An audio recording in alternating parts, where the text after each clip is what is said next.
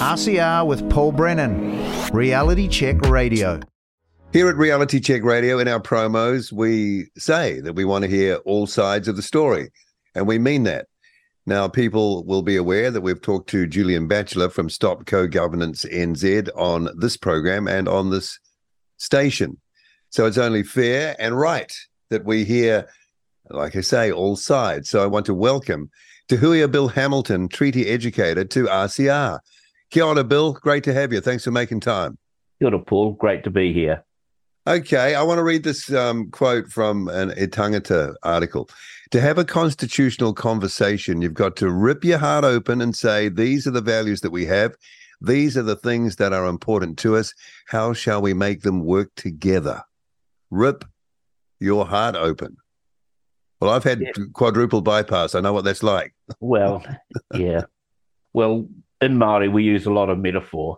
And but I think the point I'm trying to make there is we've always avoided talking with each other about a constitution for New Zealand. We've either fed into a government process, or Māori have made loud noises about how a constitution might look how a constitution might look, and Geoffrey Palmer did some work around it, I think in the 1970s or 80s or something like that, and basically there wasn't agreement about the relationship between a constitution and te tiriti. And so we're one of the few countries that doesn't have a written constitution. And I think it allows us to to really attack each other's rights, really. Bill, give us a vision then of how a written constitution, the way you see it, could be, should be. Well, I think if we go back to the treaty, what the treaty was about rangatiratanga, which is all the authorities that sat with Māori communities, groups, based on the label was hapu, and it's now they talk about iwi being there, and it's just how they govern themselves. And when the Crown came in, it created another type of government as well. And so the idea was that those two groups would work together. That was what the treaty promised. Manu Bennett, he talked about it being a promise of two peoples to take the best possible care of each other. And in 1840, the two peoples were the British and whānau. Today, the two peoples are tauiwi, who are more than just British people. They are the other people who've arrived here. And the constant in it is that rangatiratanga is the Māori decision-making structures that have, they're revitalising, or they're restoring themselves back to what they used to be. And, and they're not working perfectly, Paul. I think I've got to be honest about that, because in many ways they mimic business, they mimic the Crown, and that's not what rangatiratanga offers this country. Good. Tell us what it offers then. This is interesting. Okay. What's the point of the difference? The two big things.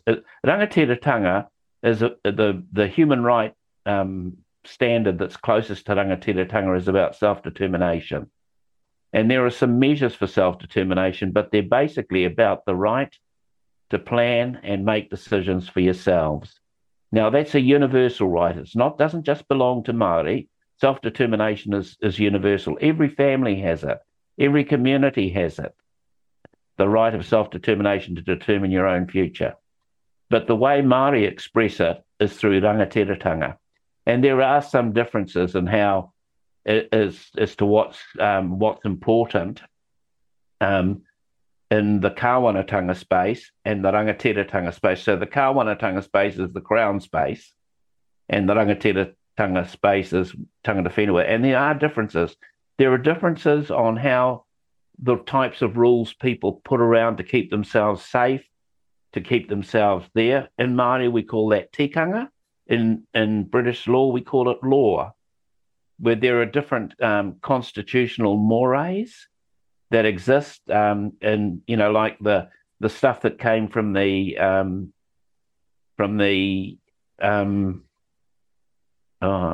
Magna Carta about individual rights and all that sort of stuff, and ideas of democracy that came through from the Romans. They act as constitutional norms. There are constitutional norms called kawa that exist within Māori, and they have to do with things like they're reflected in the belief systems and the histories and the things that are the non-negotiables about, how you do things. The things that sit above tikanga is how you do kawa. So I'll give you an example. Are you familiar with the pōwhiri process? Loosely, but I know what one is. Yeah. Well, pōwhiri is a kawa. How you do it is tikanga. Right. And the other thing is that in Te Ao Māori, like the three things about mana, mana is tied up, the relationship between people and land and their belief system is, they're all connected. They're not, so that any hui, for example, will always start with a karakia, which is about the belief system. And it's not a Christian one, necessarily a Christian one, but it may be. And then it sort of acknowledges the people of the land, and that's very much like the way the Aboriginal people use welcome to country, but it's acknowledging the people of the land, and then it not acknowledges the people thirdly. So those three things, which are tied out with mana, which is about someone's dignity, prestige, that sort of stuff, it's the recognition of that, and that's fixed. That doesn't change. It's state. Just as like, for example, Parliament, they have their prayer, and that's part of the of the rules of the law, and so there are similarities and differences. In Māori, the most important unit is the family. In British law, the most important thing is the individual, and one of the things that we're grappling with is how do we have both of those things having equal weight? Because both of those things do have to have a kind of equal weight, don't they? They have to. Yes, they do. Yep, they do. And that's the debate. That's the debate that Māori often have with the government over, for example, the looking after of children. The government will say that individual is prime, and Māori will say no, family have to be linked in with that child. Yeah. And that's what that discussion is about. It's about having those two worldviews working together. That's what I think that was the question you asked me. Yeah. For. So the challenge then is actually finding a way for them to work together, like on a daily, everyday basis in the operation of a country in a modern, technological, sophisticated world, right? Yeah, and it's not the Crown saying you will do it this way. It's about the maturity of having those conversations to see which way works or which ways work. Look, another example I can give of rangatiratanga, which is the stuff that is least understood, is what happened when the cyclone recovery was done on the East Coast. Yeah. Now, within 24 hours, the iwi and the Ngāti Pro had taken out Starlinks and generators out to the families who needed them. Yeah. It took for 5 days for the government to do that sort of stuff. It took about 5 days for government to do that stuff, and they did it for the whole community, not just to Māori people. That's rangatiratanga in practice. Or Mahu Marae, they set up a centre so that the people who were left homeless could stay there. They fed them, they clothed them. And that's rangatiratanga in practice. They didn't wait for anyone to have to come and bring money or things like that. They found the resources and they did it. So when we're talking about rangatiratanga, the two most important values that attach to that are aroha, which I presume you've got an understanding of that. Yes. Yep. Yeah. And it's aroha is unconditional love. Yeah. It's not just love, it's unconditional love. And the other one is manaki, which is about caring for people. And Professor Margaret Mutu would always, and Moana Jackson always used to say that, and Professor Margaret Mutu, she would always say that rangatiratanga is a responsibility to look after everybody. And yet that's not how it's being portrayed on these opposing co-governance things. What it's saying is that there's an elite bunch of Māori. They're wanting to do things for themselves. They're wanting to take over the country. And it's not true. Not true. Why do you think they say that? Look, I asked that question in the article. I know something that happened with Julian Batchelor. He got a bit upset about some land he wanted to pinch, and he got held back and wasn't allowed to do it. Well, he has told that story through his version of it to us. And so he's upset about that. Yeah. But it may, and I wonder, people like Don Brash and people like David Seymour, is why do they feel so passionately anti-Māori that they don't only want to not do things themselves, but they don't want other people to do anything Māori as well. And I often want, that's a question I ask in that article, is why do they do that? Why do they say that co-governance is apartheid? Because co-governance is an agreed coming together and working together. Apartheid isn't. Apartheid is forced. It's legislated second-class citizenship is what it is. And co-governance isn't.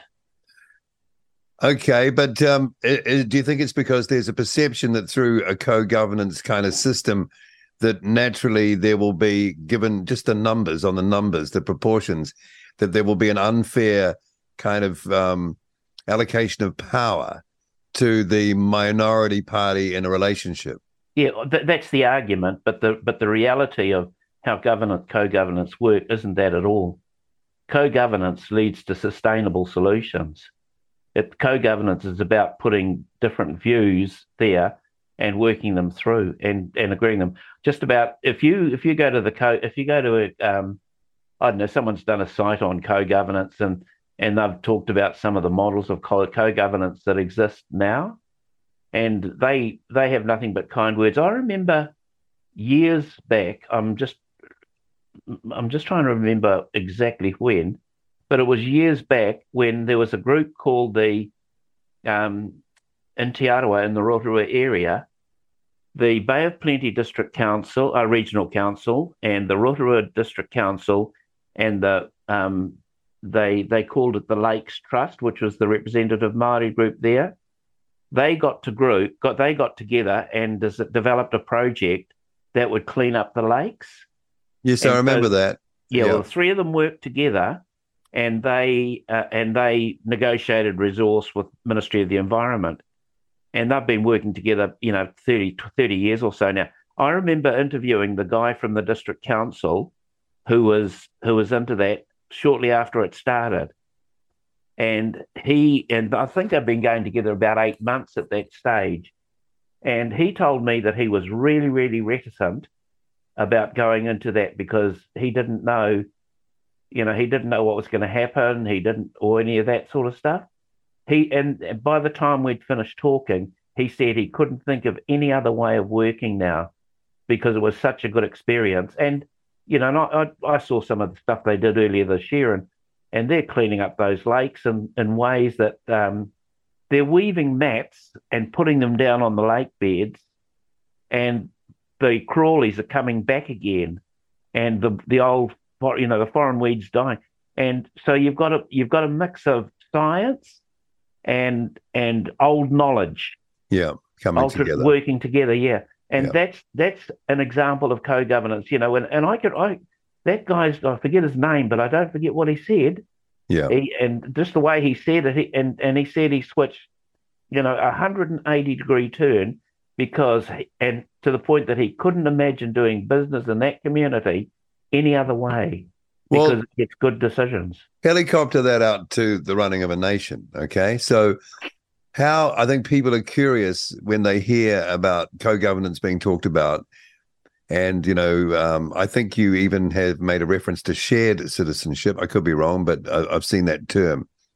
I'm going to ask you what that means in just a moment. But helicopter view, how does this country and its institutions, what is your vision, how you see the mechanics of that operating in a co-governance mode? Yeah, I think that whatever, at some point of time, it's going to be that melting pot sort of stuff. I think it's going to. But at the moment, I think you've got what we call the rangatiratanga sphere, which is about, iwi taking charge of the development of their own people, and particularly in critical areas that are tied up with their well-being, which are tied up with, their worldview, their stories, their health, their education, their knowledge, and all that sort of stuff, their families, and where they can take responsibility for it. And I think I'm not into national authorities or anything like that. I'm not, I think the Māori Health Authority is useful, but as long as it doesn't become a bureaucratic machine, as long as it mobilises iwi decision making on how to care about their children, their people, their families, that role there. I don't, similarly with the Māori Education Authority, I don't see it as being a national thing. But I think because each iwi is, diversity, each iwi is different. You don't have Tūhoe people going into Ngāpuhi and saying, this is how you'll do it. They'll do what Ngāpuhi says and how they do things. And can the country afford, because you just made the point, you've got different interests, different, groups, iwis, etc. Authorities, yeah. Yeah, authorities. There's people might say that there's a fragmentation sort of there compared to what we're used to, and that the efficiency problems that come from that, it's a nice to have, but the practical reality of operating that could be so involved and so full of duplication that, we've only got so many resources to go around. Is anyone who says that got a point? If they're saying we can't have diversity, no, they haven't got a point. If that's what you're saying, you can't have diversity. Well, I guess it's the operation and accommodating everybody with a fair sort of a fair go, of the resources that they need. There could be a lot of duplication in that if it's replicated for each group. Yeah, well, I think, if you were to take Europe, put your hands around Europe and have a look at the number of languages and countries that exist on that one piece of dirt, and a lot of people, in Switzerland, for example, they can't understand people who are only bilingual or trilingual because they think they speak 5 or 6 languages. So, they do. Yep. That'll be, that's one model of diversity.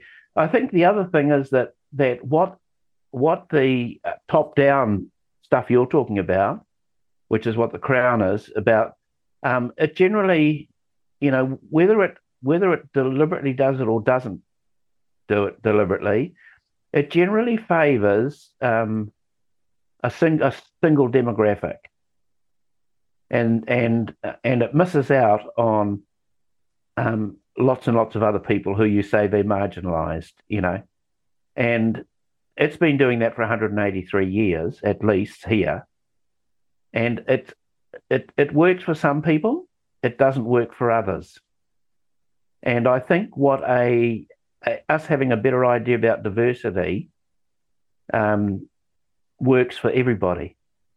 Because, as I said, the responsibility of rangatiratanga is to look after everybody. It's not just looking after Māori.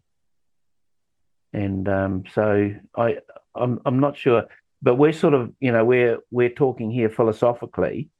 But, in a practical sense, I can tell you, for example, whether you believed in the vaccinations or not, that when Flaxmere opened the clinic for people there, a number of people who couldn't get into the services, their doctors and stuff, they went to Flaxmere. They went from Havelock North to Flaxmere to go and get their vaccinations, and they got service there. This is a sensitive question, Bill, now that you've raised it. I know. Vaccines, but I want to ask you this thing. It turns out it alters your genetic code. Is that something that Māori is comfortable with? Well, I'm not qualified to. Well, I can tell you that it does, because we've talked to experts, and you can argue around the margins of that, but philosophically, how can you live with that? Well, all I'm telling you is how the program operated, I understand, and that it was inclusive. Now, whether it should have been inclusive or whether it was leading the lambs to slaughter is another discussion that you and I can have. No, and we're not here to talk about that, but I'm just, as we talk about things come up, and and by all means, we're just two people talking, and that's going to happen. So all I'm trying to do is to say that Maori is an inclusive. Maori, the tikanga for Maori is inclusive. Yeah. Okay, so the term racism. It's all about, it's just flying around all over the place. I mean, I remember back in the day, you mentioned apartheid. We were on the streets protesting the Springbok tour in 81. And there was a real, I guess, quite a simple understanding of what racism was then. And that was, as we've talked, legalized second-class citizenship. You're inferior. The law says you are. Sorry. Yeah. And that was intolerable for free-thinking people. And that's why we're out there. And we identify that as literally racist. Though that seems to have changed now. It's anyone who has a kind of different idea. I'm just interested to get your idea of that label now and what it actually means. What racism is. Yeah. And the labeling of people as racist. Yeah. Well, Julian Batchelor attacks Māori, and that's racist. And the other thing is he's also doing it from a position of power. And I think that's where it's harmful. And what it does, one of the points I make in that article, or that I've written, is that what it does is it feeds into the fear and the ignorance of New Zealanders about things Māori.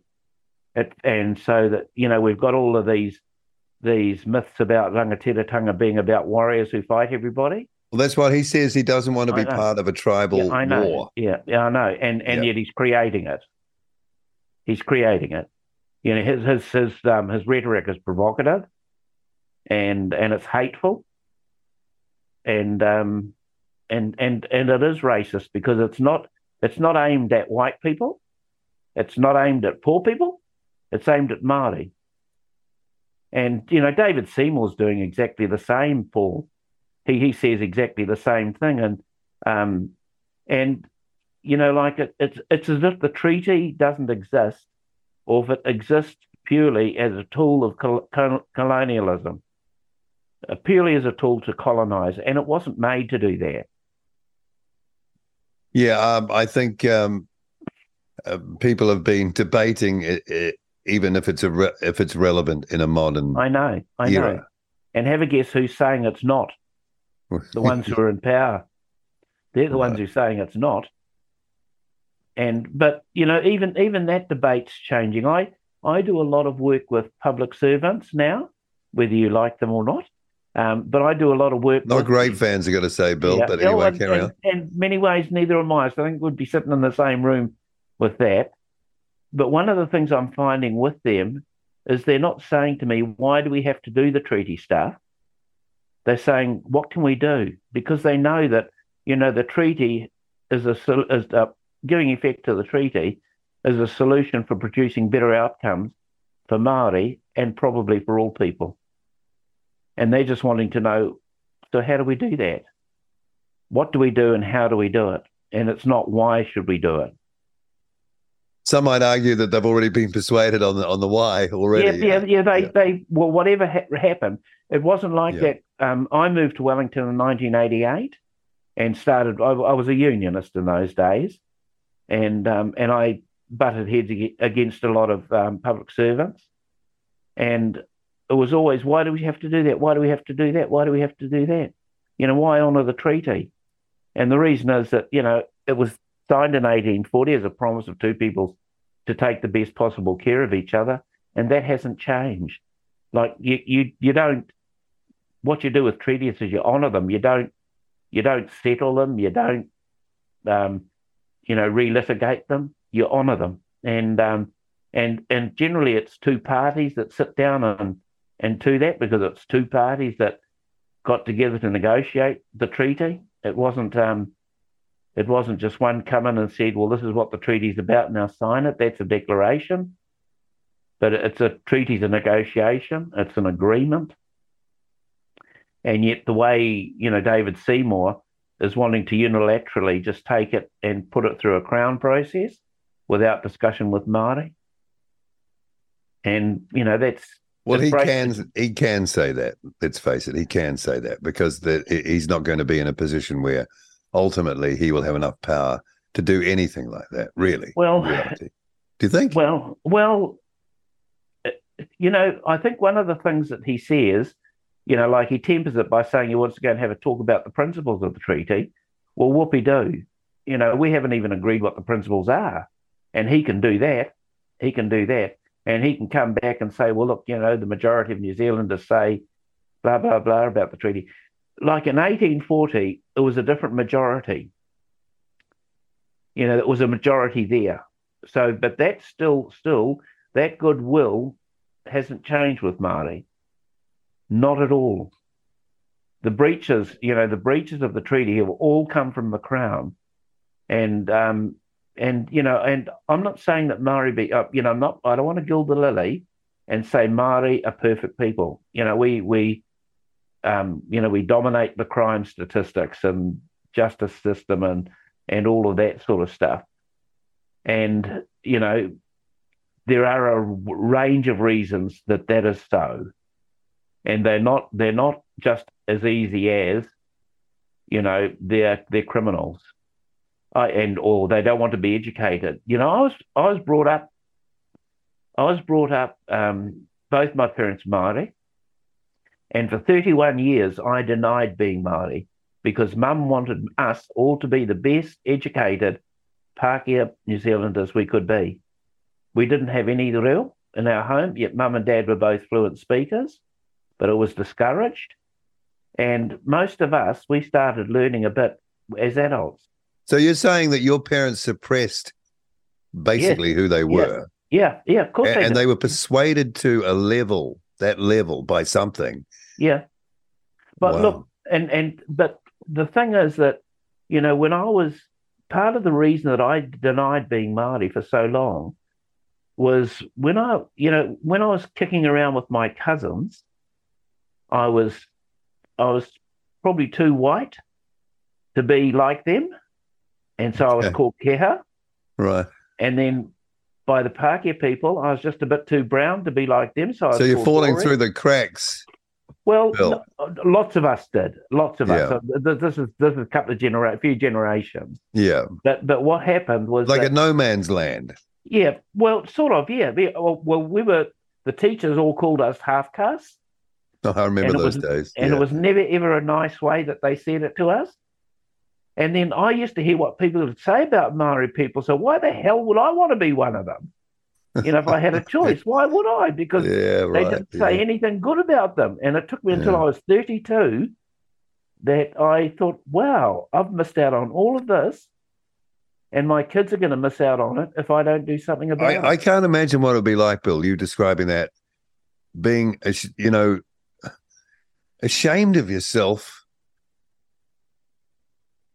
Not because of anything you've done or created, but because that's kind of the feeling that is imposed on you, and I'm sure you're not the only one. Yeah. That's quite crushing. It is, yeah. And particularly when I look around and I see some of my generation, some of my peers who were brought up in a Māori speaking house, the biggest thing is I didn't know my marae until I was 35. And I lived up the road from one of them. I didn't know I belonged to it. I didn't know anything like that. Crikey. Okay. And, and I can remember as a kid going onto one of our marae, not knowing it was my marae. And because we would just happen to be there with a family and there was an accident outside and we just had to get this person laid down. And, Dad was a St. John's person and we just used the marae just to rest him until we got the ambulance there. I didn't know that was my marae. Didn't have a clue of it. Yeah. I knew it was a marae, but I didn't know much about it. And, So when you sort of made the connection at 35, and you put on a few years by 35. Yeah. What was that like then? It must have been like some sort of release or some sort of feeling of connection. I'm curious. Yeah, well, I was a principal of a school. Right. And I decided that job was too heavy, too much. And I went back to becoming just a Scale A teacher. So just as I could learn Te Reo Māori and just do that stuff. So I made quite a brief career change to do that. I was in that for 2 years and I hated those mongrels who were above me. So I went for another principal's job and I got it and I changed that. That changed my thinking. But it just got me thinking a lot about being Māori. What does it mean? I became active in the union movement, and that's about when the Council of Trade Unions was formed, from the old days of PSA and what were the combined state unions and Ken Douglas's lot, and when they joined, and there was quite strong Māori unionists there, and I was influenced a wee bit by some of them who they were going through the same journeys that I was. People like, you're familiar with Sid Jackson? Yep, I remember Sid, the name and the character. Yeah, not personally, but yeah. Sid Jackson, his brother Moana, and a number of other unionists who influenced me to think that actually you've got some good stuff there, and so I became quite active in Māori development. I learned about the treaty, and I learned about the reo, and I visited my marae and said hello to all of my rallies and ate a bit more puha and all that sort of stuff. Yeah.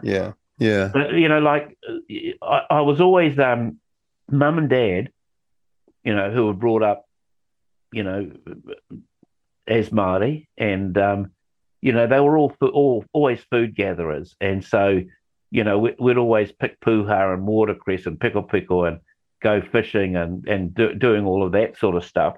And we always had a house that always had aunties and uncles who'd come in and they'd stay with us. And so we had a lot of that. We call it whanaungatanga. We had a lot of whānau without really understanding. But we did notice that the houses next door, who were mainly Pākehā people, they didn't have these people who'd come in and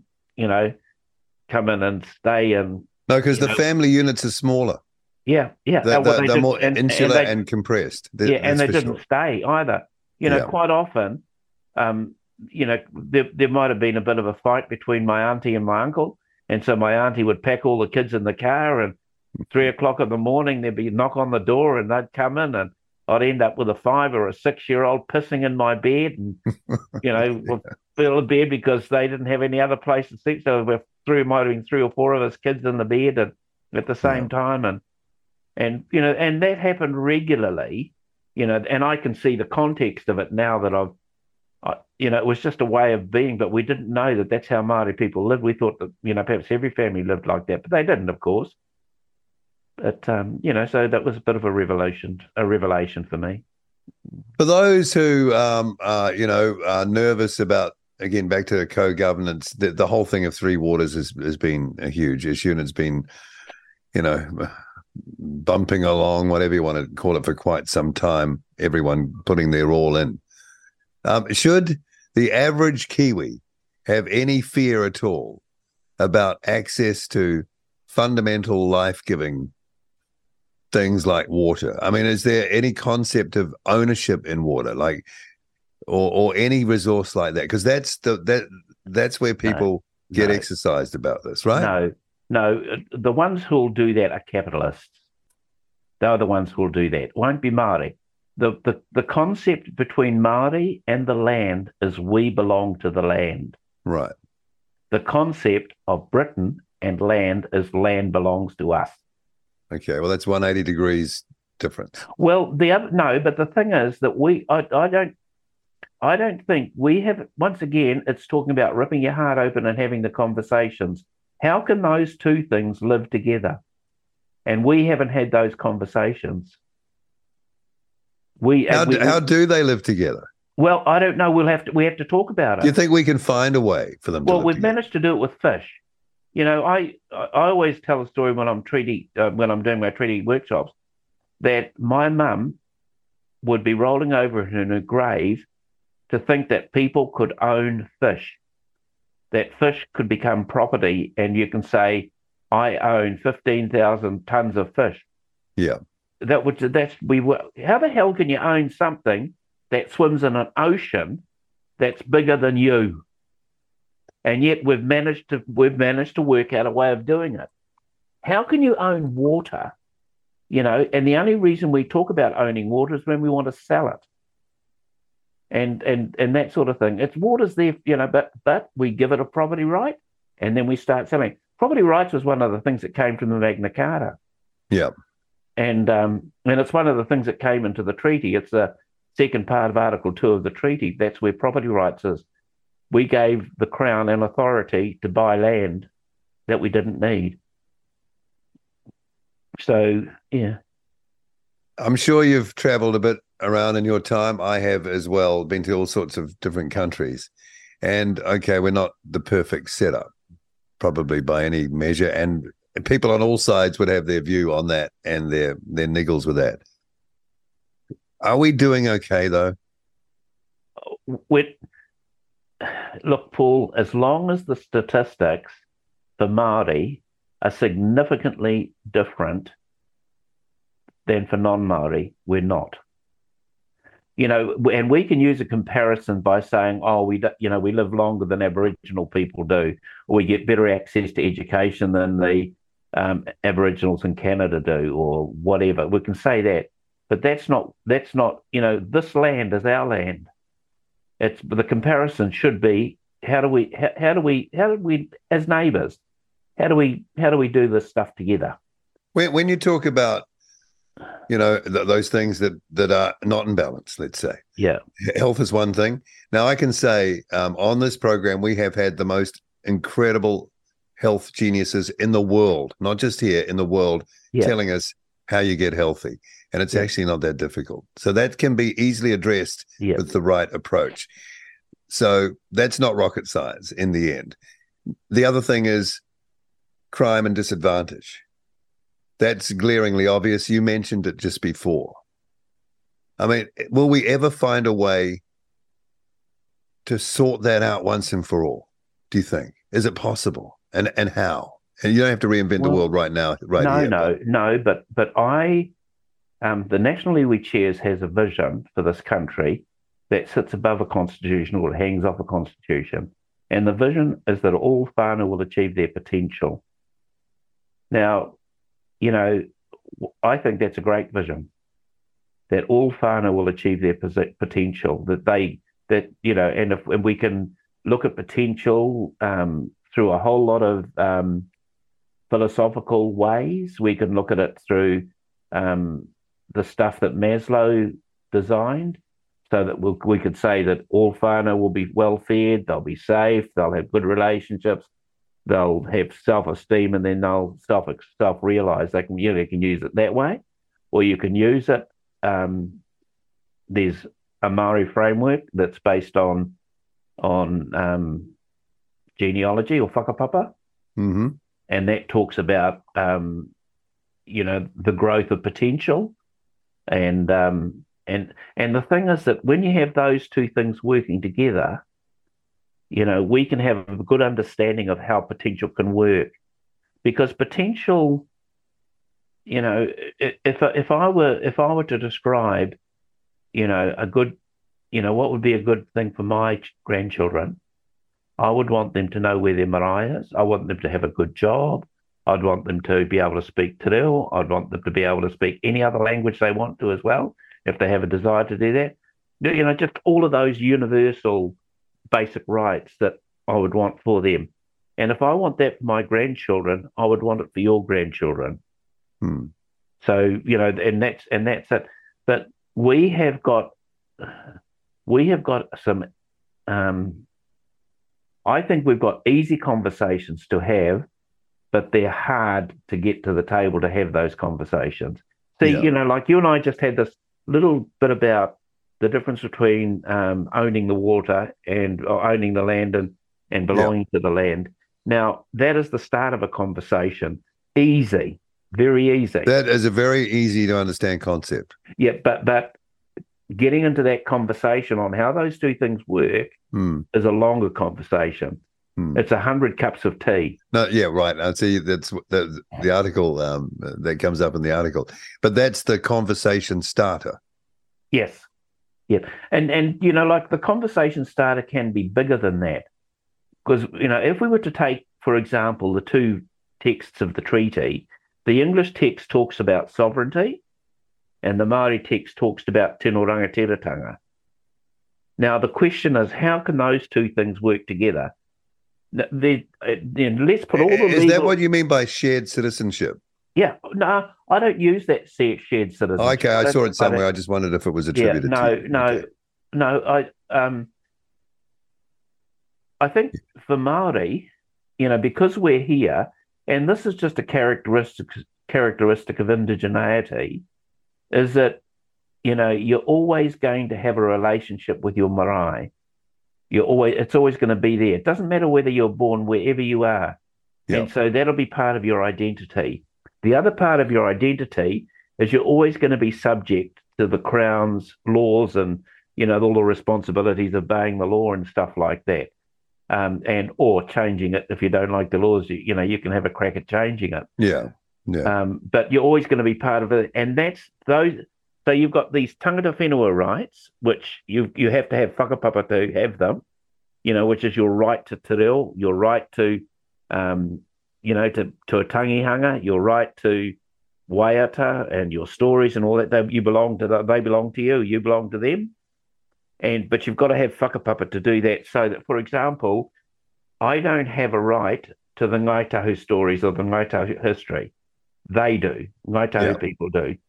But I do have a right to the Kahungunu history or the Ngārodu history or the Ngāti Raukawa history, because, that's been my right from the day.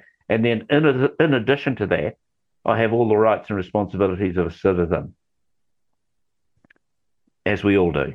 What do you make? We're coming to the end of this chat. It's been great to talk with you, Bill. So thanks for coming on. But what did you make of what Winston Peters said about indigeneity? Oh, for goodness sake.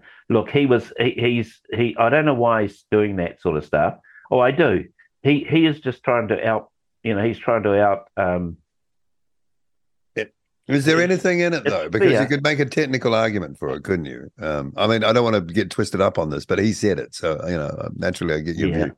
Well, it's nonsense. And he's doing it for a headline. He's doing it because he knows that there's a redneck bunch of people out there. Look, I've just come off the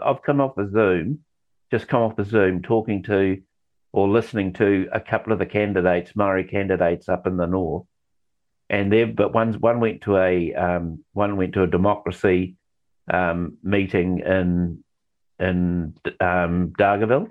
Democracy NZ, yeah. Yeah, and as soon as she opened her mouth and started to speak Māori, they yelled her down. Another one went to a thing in Kerikeri, another event in Kerikeri, and they were welcomed by the tangata whenua. And as soon as she wanted to acknowledge that mihi back to them, she got yelled at and screamed at and all the rest of it. Now, that's not a good look. No, well, and she did nothing to provoke. Those two women, I know both of them, and they would do nothing to provoke anything like that. They just happened to be Māori who wanted to acknowledge being Māori and all the rest of it. There was some talk, that what's being experienced now, because Māori went through a period of time where it was honour the treaty, and then there was a period of time when a lot of Māori said the treaty's a fraud. And that was about the 1970s, because things were pretty rough then for Māori in those days. And then it's back to honour the treaty. But that period, and some people are saying that some of this rhetoric being caused by Julian Batchelor is taking us back to those days there. Okay. It's been great chatting with you. Thank you for coming on to our program. You're most welcome, Paul. And it's really been interesting. I want to tell you this, though, from a Pākehā New Zealander who hasn't delved too much into the Māori world. But I'll tell you this, because I operate a charity, and it's to bring old aeroplanes back to New Zealand. I call it Bring Our Birds Home. An old Māori mate of mine gave me the Māori phrase for that, which is whakahokia mai o tātou manu ki te kāinga. I sign and I deal with a lot of people overseas, I sign every email with that at the end. Yeah. And I can feel the mana of it. Yeah.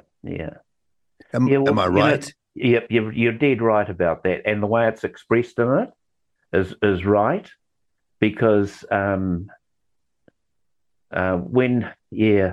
I think there's a word called Mauri, Mauri, Yep. and that's a life force. And when you understand the words you're using and the values you're using, that is what comes out. It's the Mauri of that stuff. And, whakahokia, te manu, I forget what it is, but, the returning of the birds, and it's beautiful. To home. To home, yeah.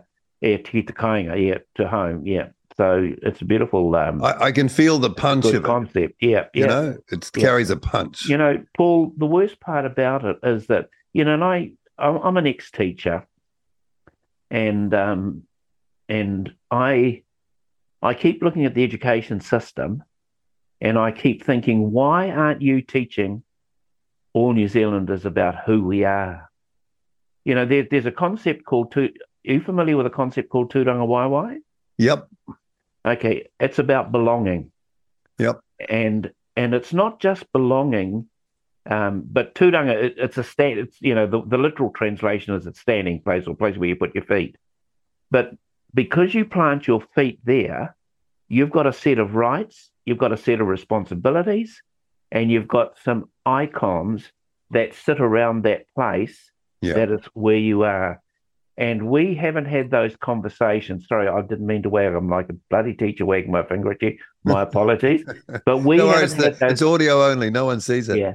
So we haven't had those conversations about how important those icons are to the place that we belong. When the Christchurch earthquake happened in 2011, I think it was. Yes, it was. Yeah. A lot of Christchurch people felt it wasn't their Christchurch when the cathedral was shattered. That's an example of that, right? That's an example of an icon. But an icon can be just your grandmother's grave. And they wanted it back. Yeah, they wanted it back. And Jim Anderton was one of the biggest advocates for it, and he wasn't even an Anglican, he was a practicing Catholic. Yeah. So so that's how important the icons are, the thing that's to make your heart go pitter-patter. And we haven't had the conversation to talk about how important those things are to our lives as New Zealanders. Okay, let's say you had the opportunity in a good way to sit down with Julian Batchelor. How would that conversation go, do you think? What would you say? You could do, in the end, you've got to be able to do business in the end, right? Yeah. I tried to organise a Zoom with David Seymour. Okay. And it was impossible for me. And I don't get angry very easily, but I just got really frustrated he was so positional. And I think that's one of the bad features of democracy. You take a position and you argue your position for 3 years. I'm right or I'm wrong, or I'm right or you're wrong. And I found him very positional. And he said I'm a clever man, and he told me he's an engineer. He's an engineer. He's an engineer. He told me they can see things though in a very machine technical way. So and I accepted that, but he couldn't see. He just wanted to argue all the time rather than engage in a conversation. And I'm not sure. I've read Julian Batchelor's stuff, and a couple of those dudes that he has in there who wrote those books with him. I got them when I was in the Human Rights Commission. I got them on a panel, and they were just an absolute wasted space. I got them on because they felt they were being ignored in the constitutional discussion that was being run by the Crown. And so with Susan DeVore, we brought them in and we listened to them. But they weren't in a position to listen to anybody. And I'd, if I was to meet with Julian Batchelor, I'd want to do it face to face. I certainly wouldn't want to do it over the air. And I'd sort of want a third person there just to put some rules around it, because I think the stuff he writes about is hateful. And I don't want that to bring all the bad out in me. So yeah. It's been great chatting with you. Thanks for coming on Reality Check Radio to HUIA, Bill Hamilton. And good luck for the rest of your programs. It sounds like you're going great guns at the moment. So kia kaha. Thank you. Kia manawa nui.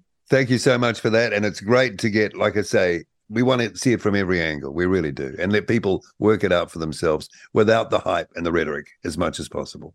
Cool. Okay. Talk soon. Okay, then. Bye-bye. RCR with Paul Brennan. Reality Check Radio.